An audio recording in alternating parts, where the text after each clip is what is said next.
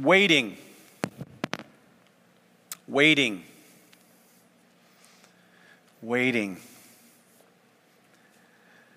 I don't know anybody, and I've talked to several people this week regarding this waiting.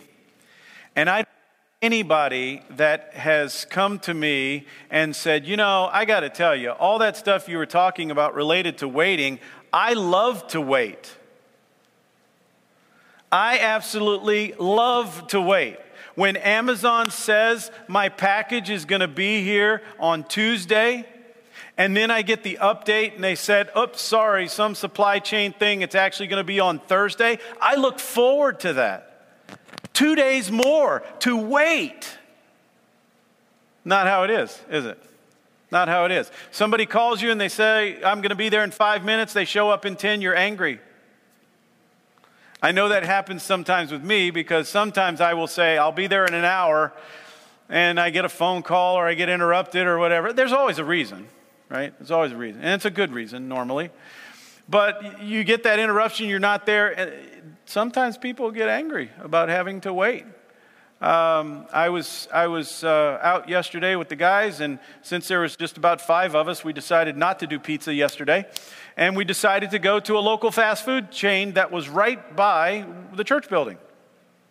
And we went inside because it was the only one in the area that would let us go inside. And so we went inside and we were standing there, and there were people sitting, and then there were people out in the parking lot, and they were all waiting on their food. One person, I heard them say, I've been waiting almost a half hour for my hamburger, fries, and Coke. And so we're standing there and we are waiting patiently as godly men who are firm in their faith. We're waiting for our order to be taken, only to find out when the manager comes around and says to the employee, don't take any more orders. We have to get these out first. Why should you be taking orders for these people and these people having to wait? So we promptly exited the building and went to another place. But waiting is just not something that we desire.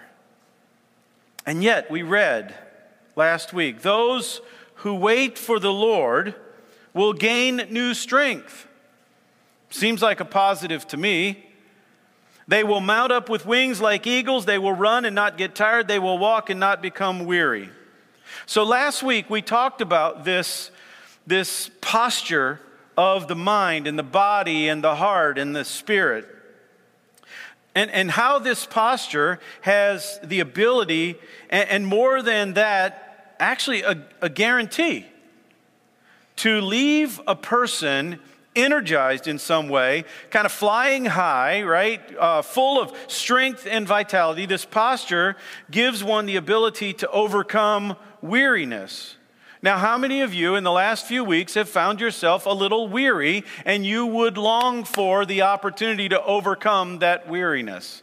It seems to be kind of tied to the illness and all the things that are going around, that people are just very tired.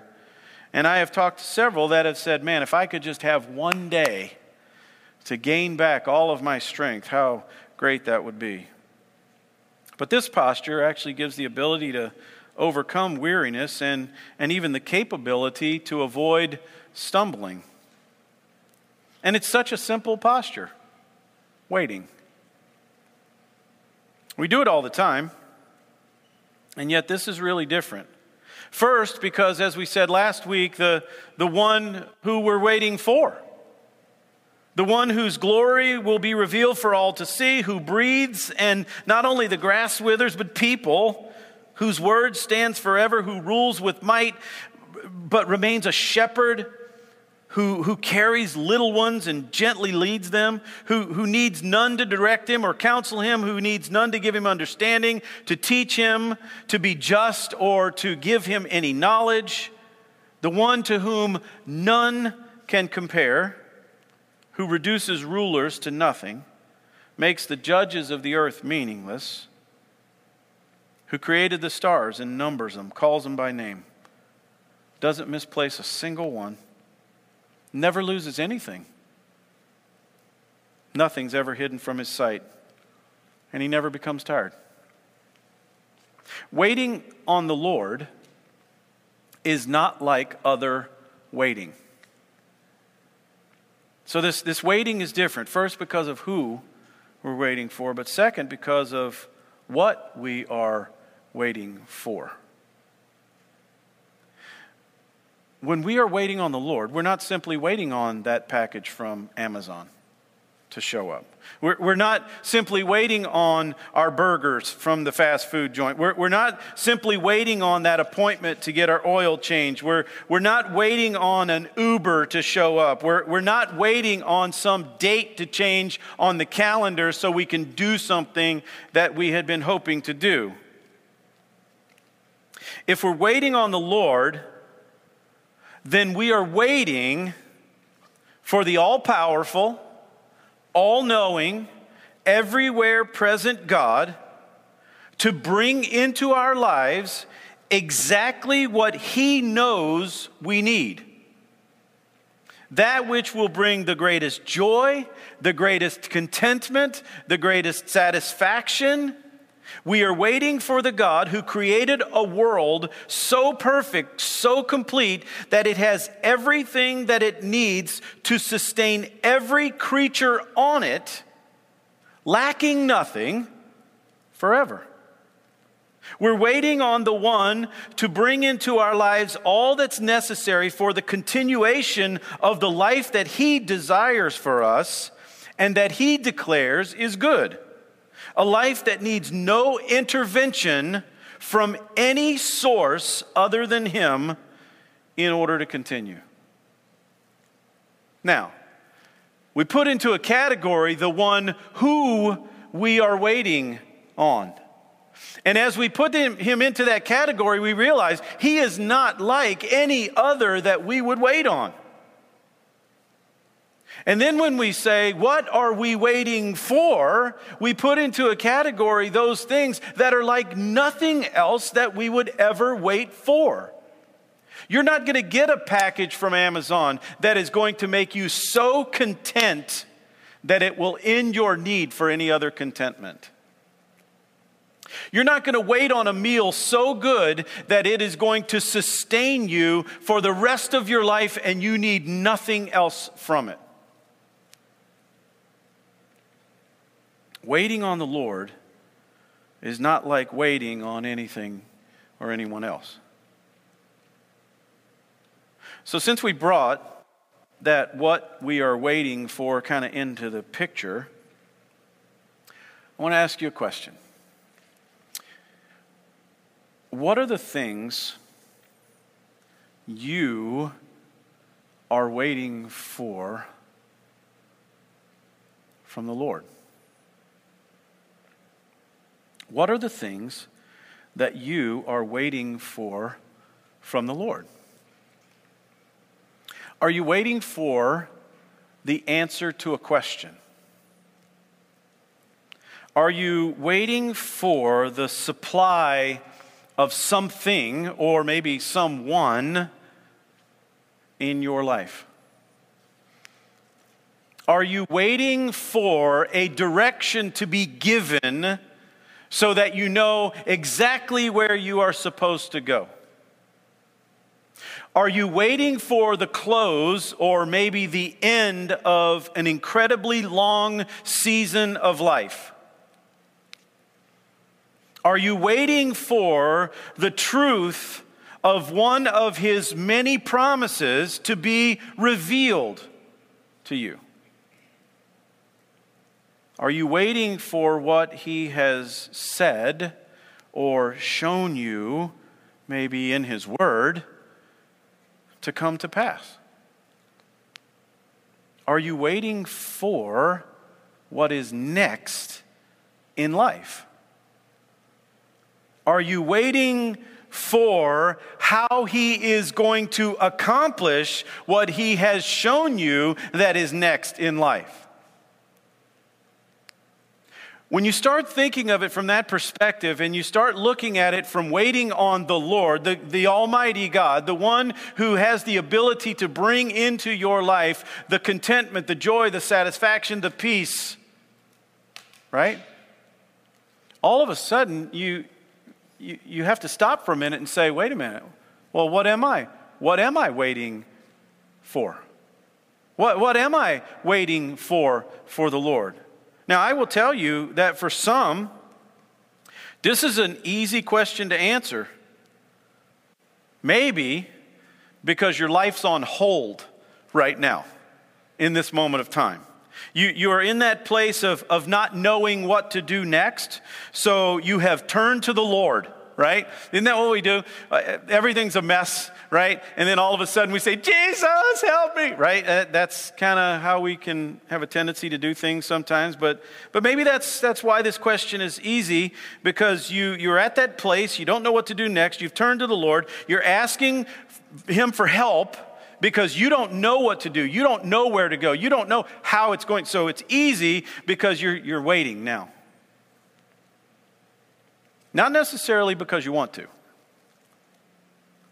but because you feel like you have to. You've got no other recourse.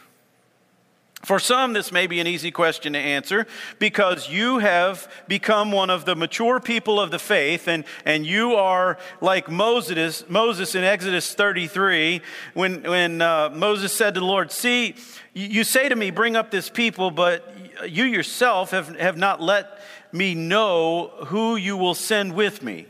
You've said, I have known you by your name, and I have found you and had favor in my sight. Now, therefore, I ask you, Lord, if I found favor in your sight, let me know your ways, that I may know you, so that I may find favor in your sight. Consider, too, that this nation is your people. And he said, my presence will go with you, and I will give you rest. Then he said, Moses said to God, if your presence does not go with us, then don't lead us up from here.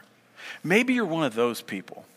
One of the people that say this, I will not take one step forward if God is not with me. Right? It's kind of what Moses was saying. So maybe it's easy to answer because you're in that place of life where all of it is just so discombobulated. You don't know what to do. You don't know where to go. So the easiest thing is to just stop and say, okay, I'm gonna just wait and let the Lord direct me. Or maybe you're on the other side, you're one of those really mature people and you wouldn't do that anyway.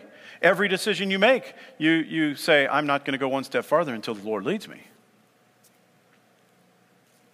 For some, however, the question may be a little bit more difficult to answer.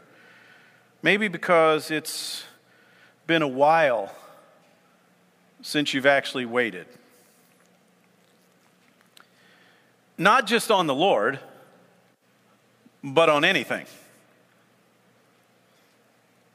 You set your mind to do something, and you do it.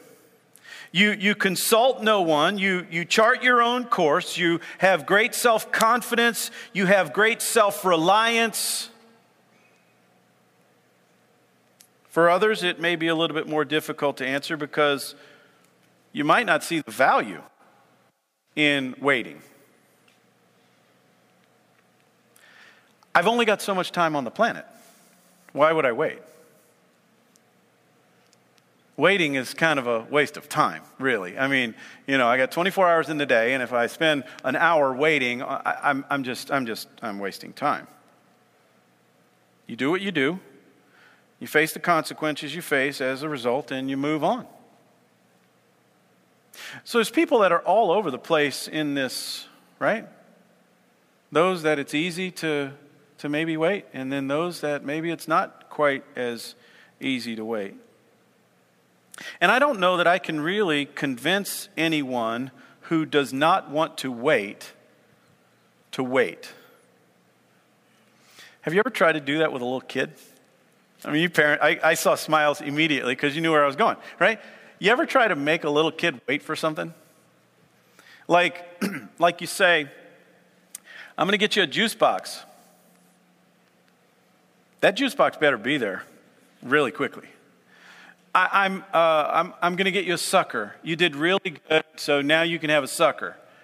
That is not a waiting proposition. You cannot make that child wait. I mean, it's not like that thing you see on some of the videos where they put the cracker on the dog's nose and the dog just sits there like that. That's not a 2 or 3 year old kid.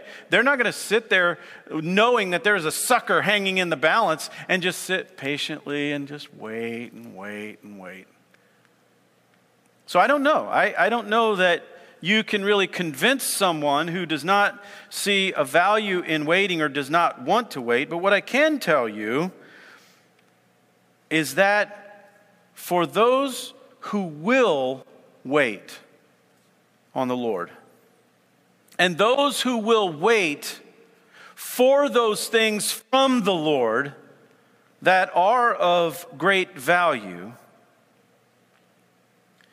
there is a life that exists that is so much more complete.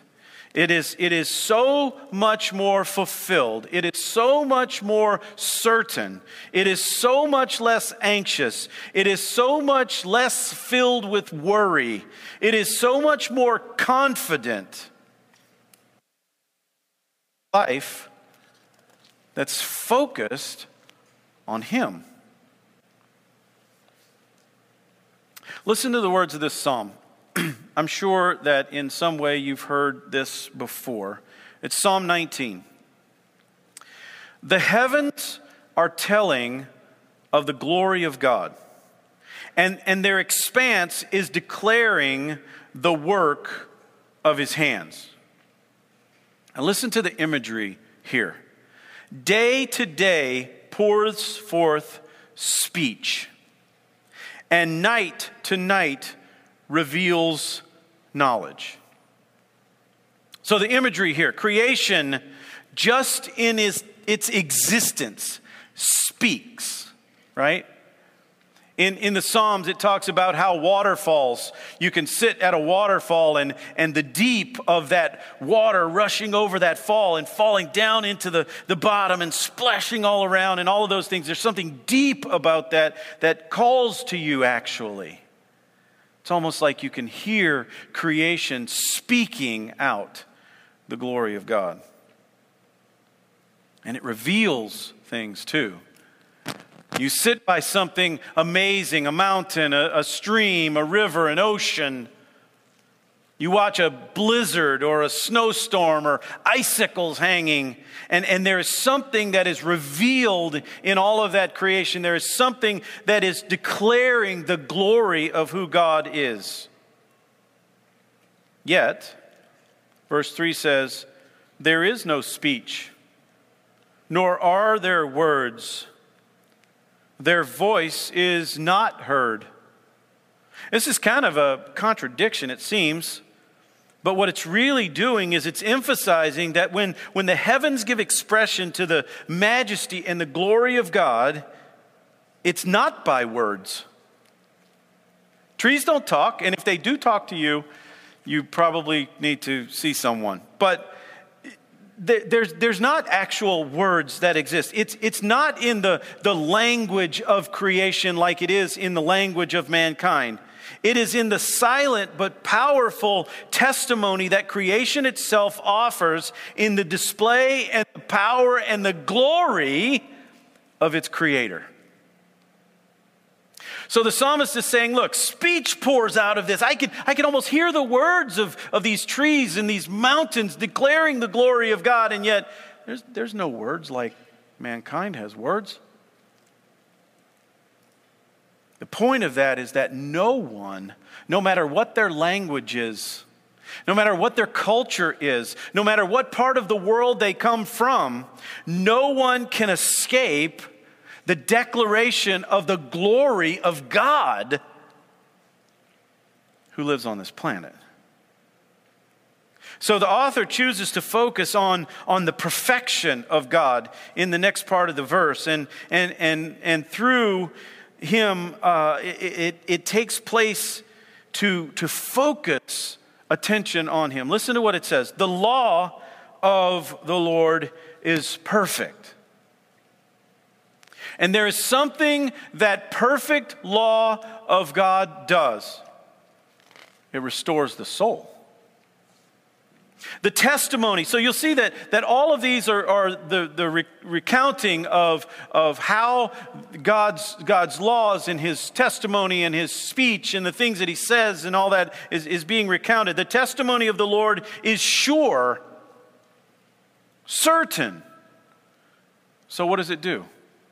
It makes wise the simple. The precepts, the one after the other of the Lord are right. And what do? They bring about a heart that can rejoice. The commandment, the statutes of the Lord are pure. There's no spots in it. There's no flecks of dirt. The eyes are brightened, enlightened by it. The fear of the Lord is clean, enduring forever. Again, when you look at that terminology there, it's a little weird. The fear of the Lord is clean. The idea is there's no imperfections in the fear. There's imperfections in the fear that we have of a lot of things, right? There's no imperfection in the fear of the Lord.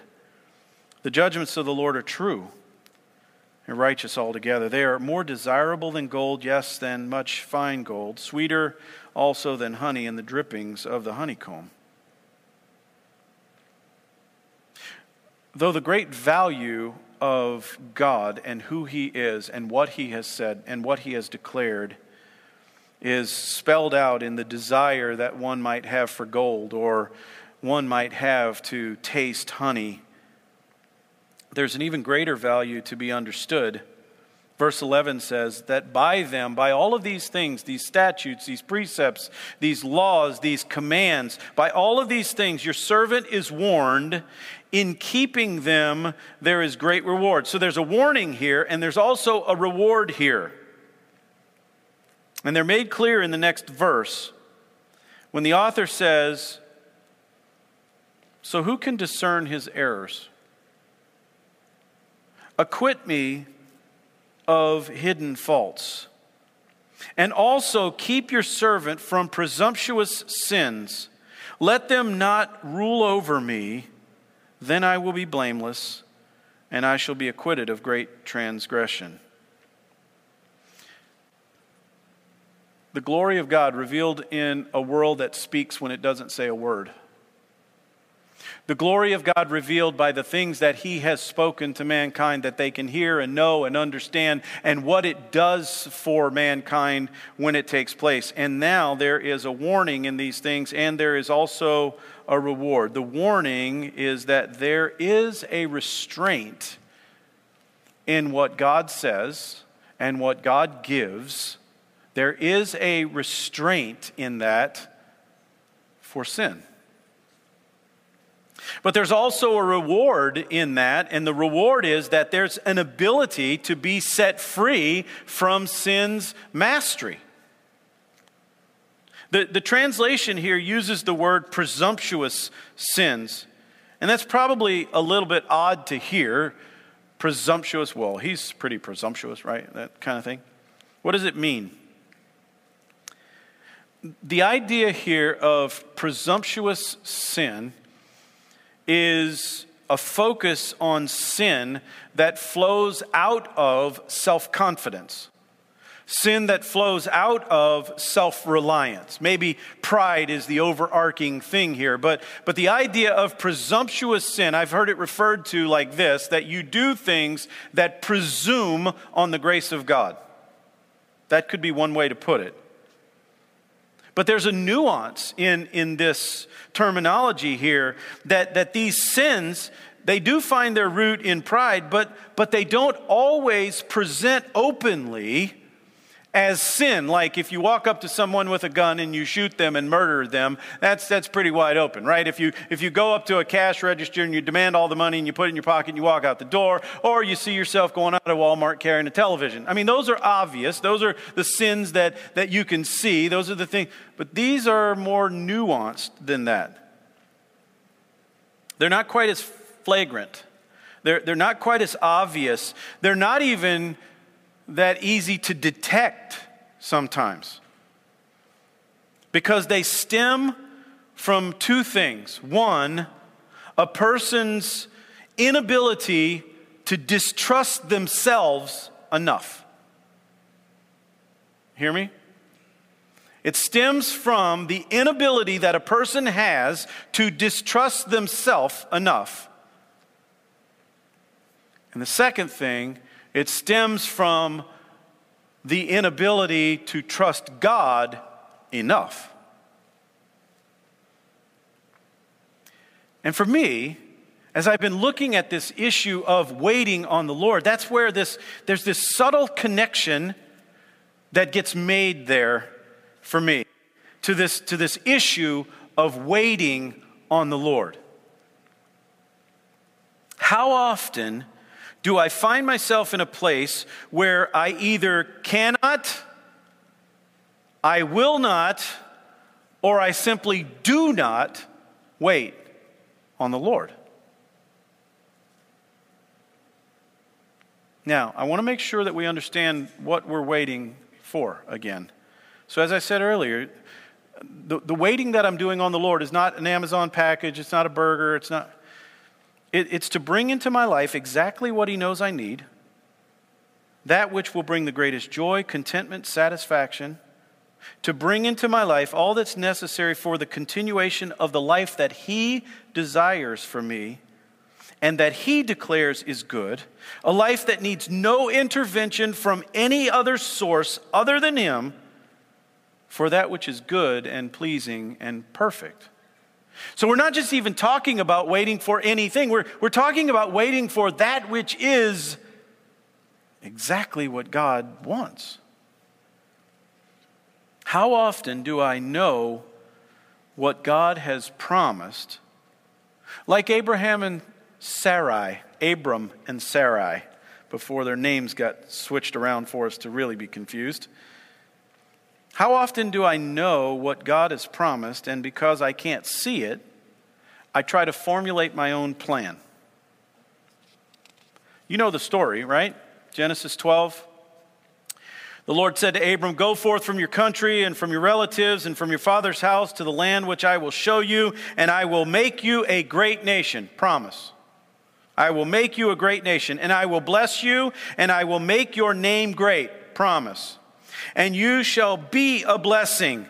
Promise. And I will bless those who bless you, and the ones who curse you I will curse. And in all that you do in your families, they will be blessed on the earth. Promise. Scuttle down to Genesis 15, and you see Abram, and he says, "O Lord, what will you give me since I am childless? And the heir of my house is Eleazar of Damascus." Abraham said, "Since you have given me no offspring, one born in my house who is my heir, how is this going to be?" And behold, the word of the Lord came to him and said, "This man will not be your heir, but one who will come forth from your own body, he shall be your heir." And he took him outside and said, "Now look toward the heavens and count the stars, and if you are able to count them," he said, "this is how many your descendants will be." Now we know the story, right? Abram was a little bit old. Sarai was a little bit old. And so there was a real difficulty in waiting because, when you're getting out near 100 years old, you're kind of getting up there and your body's starting to ache and you stuff's falling out and falling off and all of that stuff. You start wondering, I don't know how much I've got left, but I definitely don't have time to wait, right? So they didn't. They wouldn't. Sarah, Abram's wife, had borne to him no children, and she said to the Egyptian maid, whose name was Hagar, the Lord has prevented me from bearing a child. So Abraham, go into my maid, perhaps I will attain children through her. And Abram listened to the voice of Sarai. What took place there? The very definition of what we just said regarding presumptuous sin. Think about it for a second. It flowed from self-confidence and self-reliance. stemming from the inability to distrust self enough, and also stemming from the inability to trust God enough. The interesting thing is that all of these presumptuous sins, all of these moments where we know that God has something for us to wait on Him for, that is perfect, that is pleasing to Him, that is good, that's exactly what we need for our lives. In these moments that these presumptuous sins become part of who we are and we refuse to wait, there's consequence. The result is not good. In Genesis 16, the angel of the Lord said to her further, "Behold, you are with child, and you will bear a son, and you shall call his name Ishmael." This is Hagar, right? "Because the Lord has given heed to your affliction.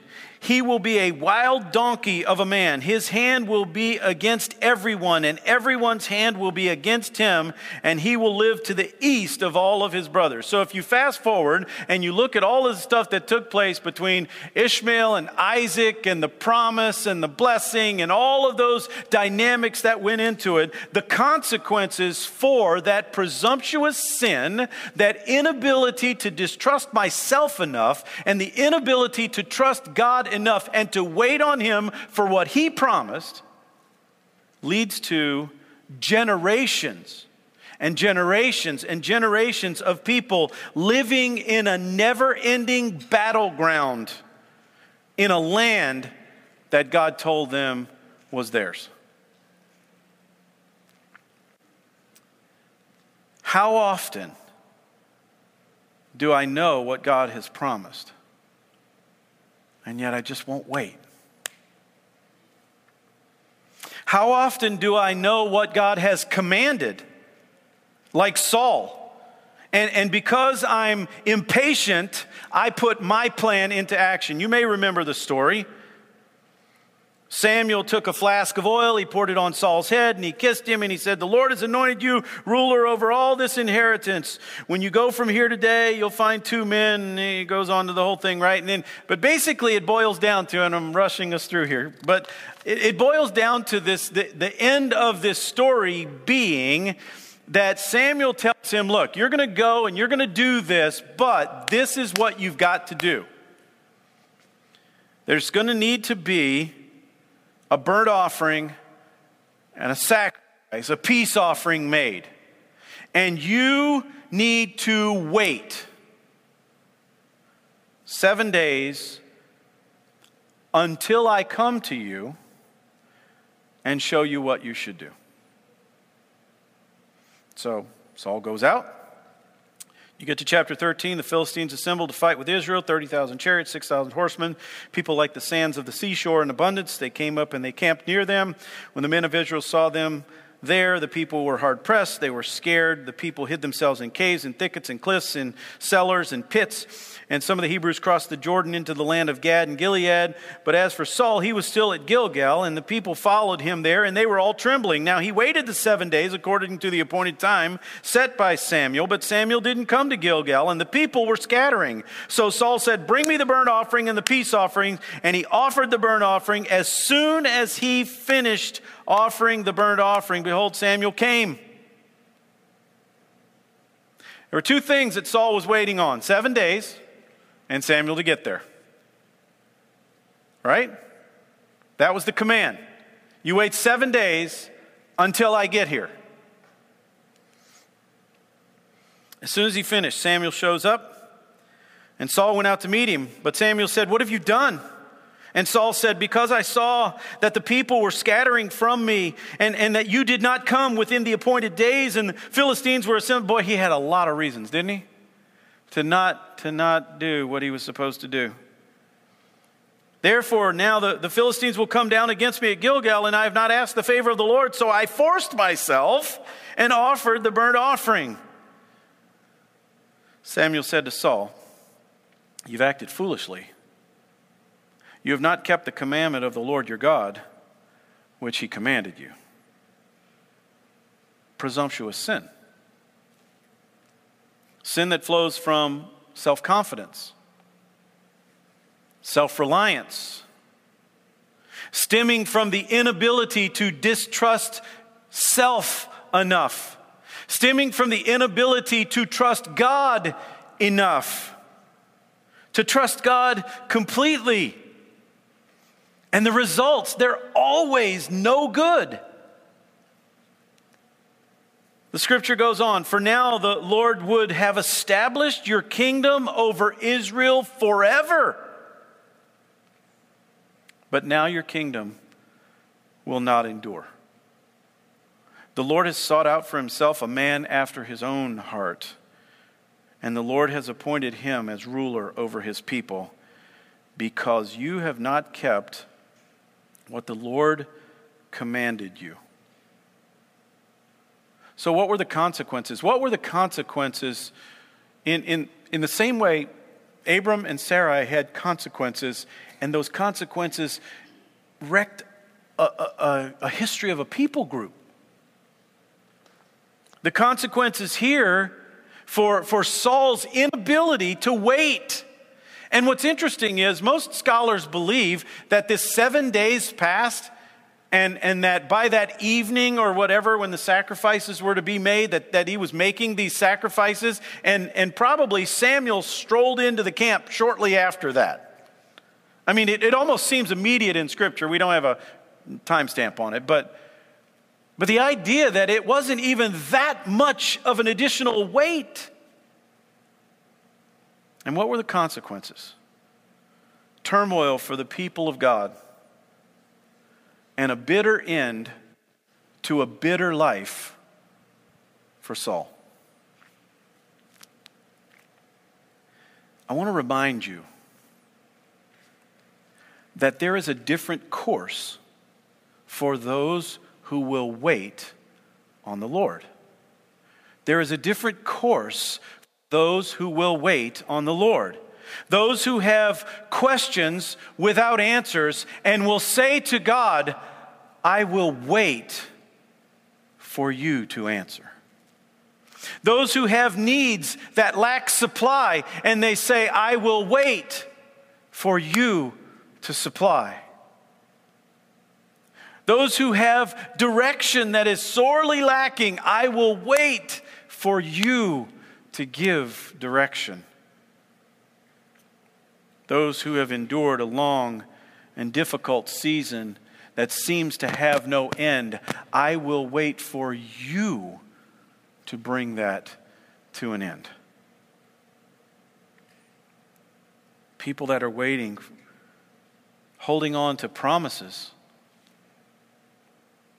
"I will wait on you to fulfill your word."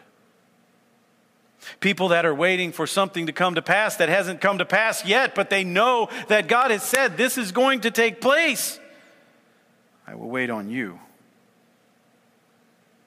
People who have no clue as to even what the next step in life would be, much less how that's going to be accomplished, they will say, "I will wait on you, God, to bring into my life exactly what you know I need, to bring into my life that which will offer the greatest joy, the greatest contentment, the greatest satisfaction, to bring into my life that which is necessary for the continuation of this life to be what you desire it to be what you declare is good. The kind of thing that needs no intervention from any other person or any other source other than you, God." Can I remind you that there is a different life to be lived by those who will wait on the Lord?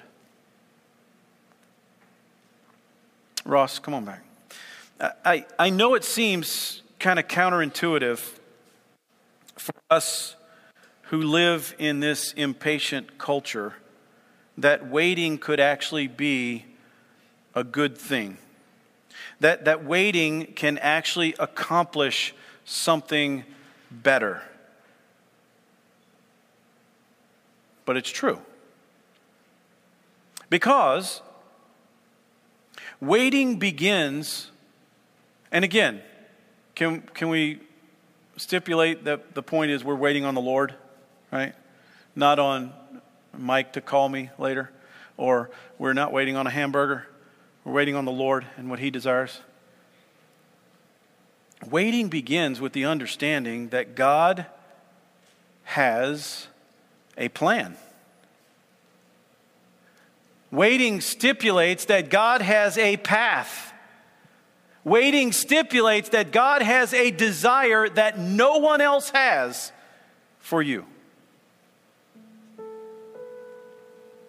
It continues in a reality that He desires for you to walk in that plan, for you to walk that path.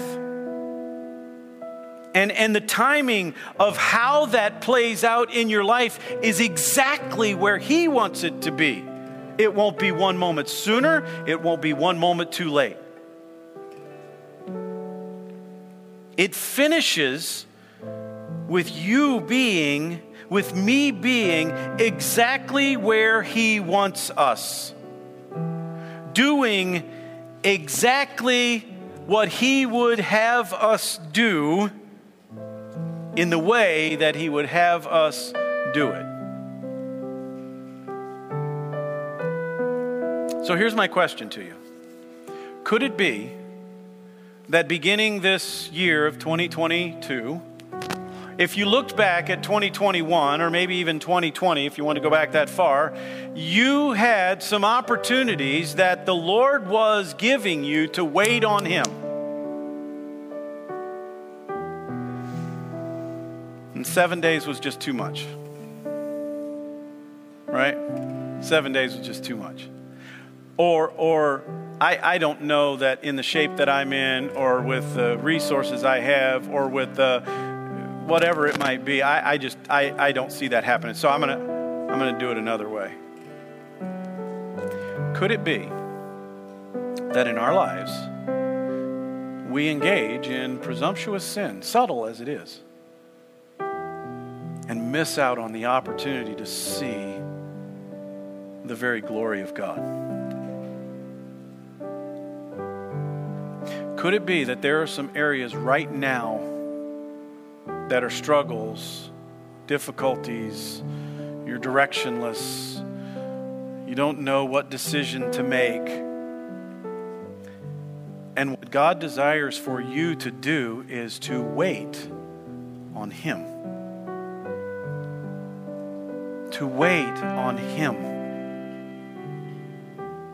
Could it be that the reason that we live our lives in this frenetic world, worn out, lacking direction, anxious, could it be that it's because we've lived our life presuming that we know best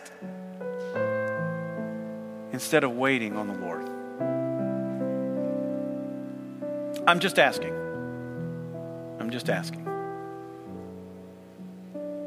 But could it be that what the Lord is desiring in this moment of time, in my life, in your life, in our collective life together, even as a body, is to wait on Him and see what He might have in store?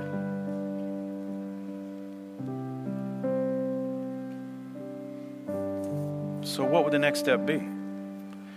There's an old song, and Sean Poe was teasing me about it because I told him I was going to drag him out and have him sing it to us, because I'm sure it's one that Ross has probably not heard in his lifetime. But it goes along with the verse that we have been looking at. They that wait upon the Lord will renew their strength. They will run and not be weary. They will walk and not faint. And the last verse, the last part of that, says this simply: teach me, Lord, to wait.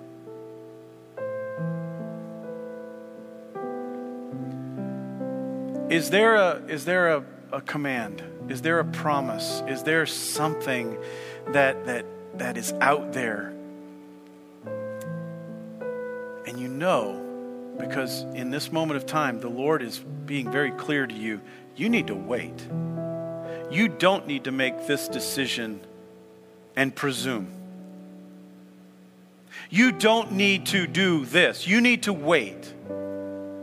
If the Lord is giving you that in this moment of time, and it's very clear, I believe it's for a purpose.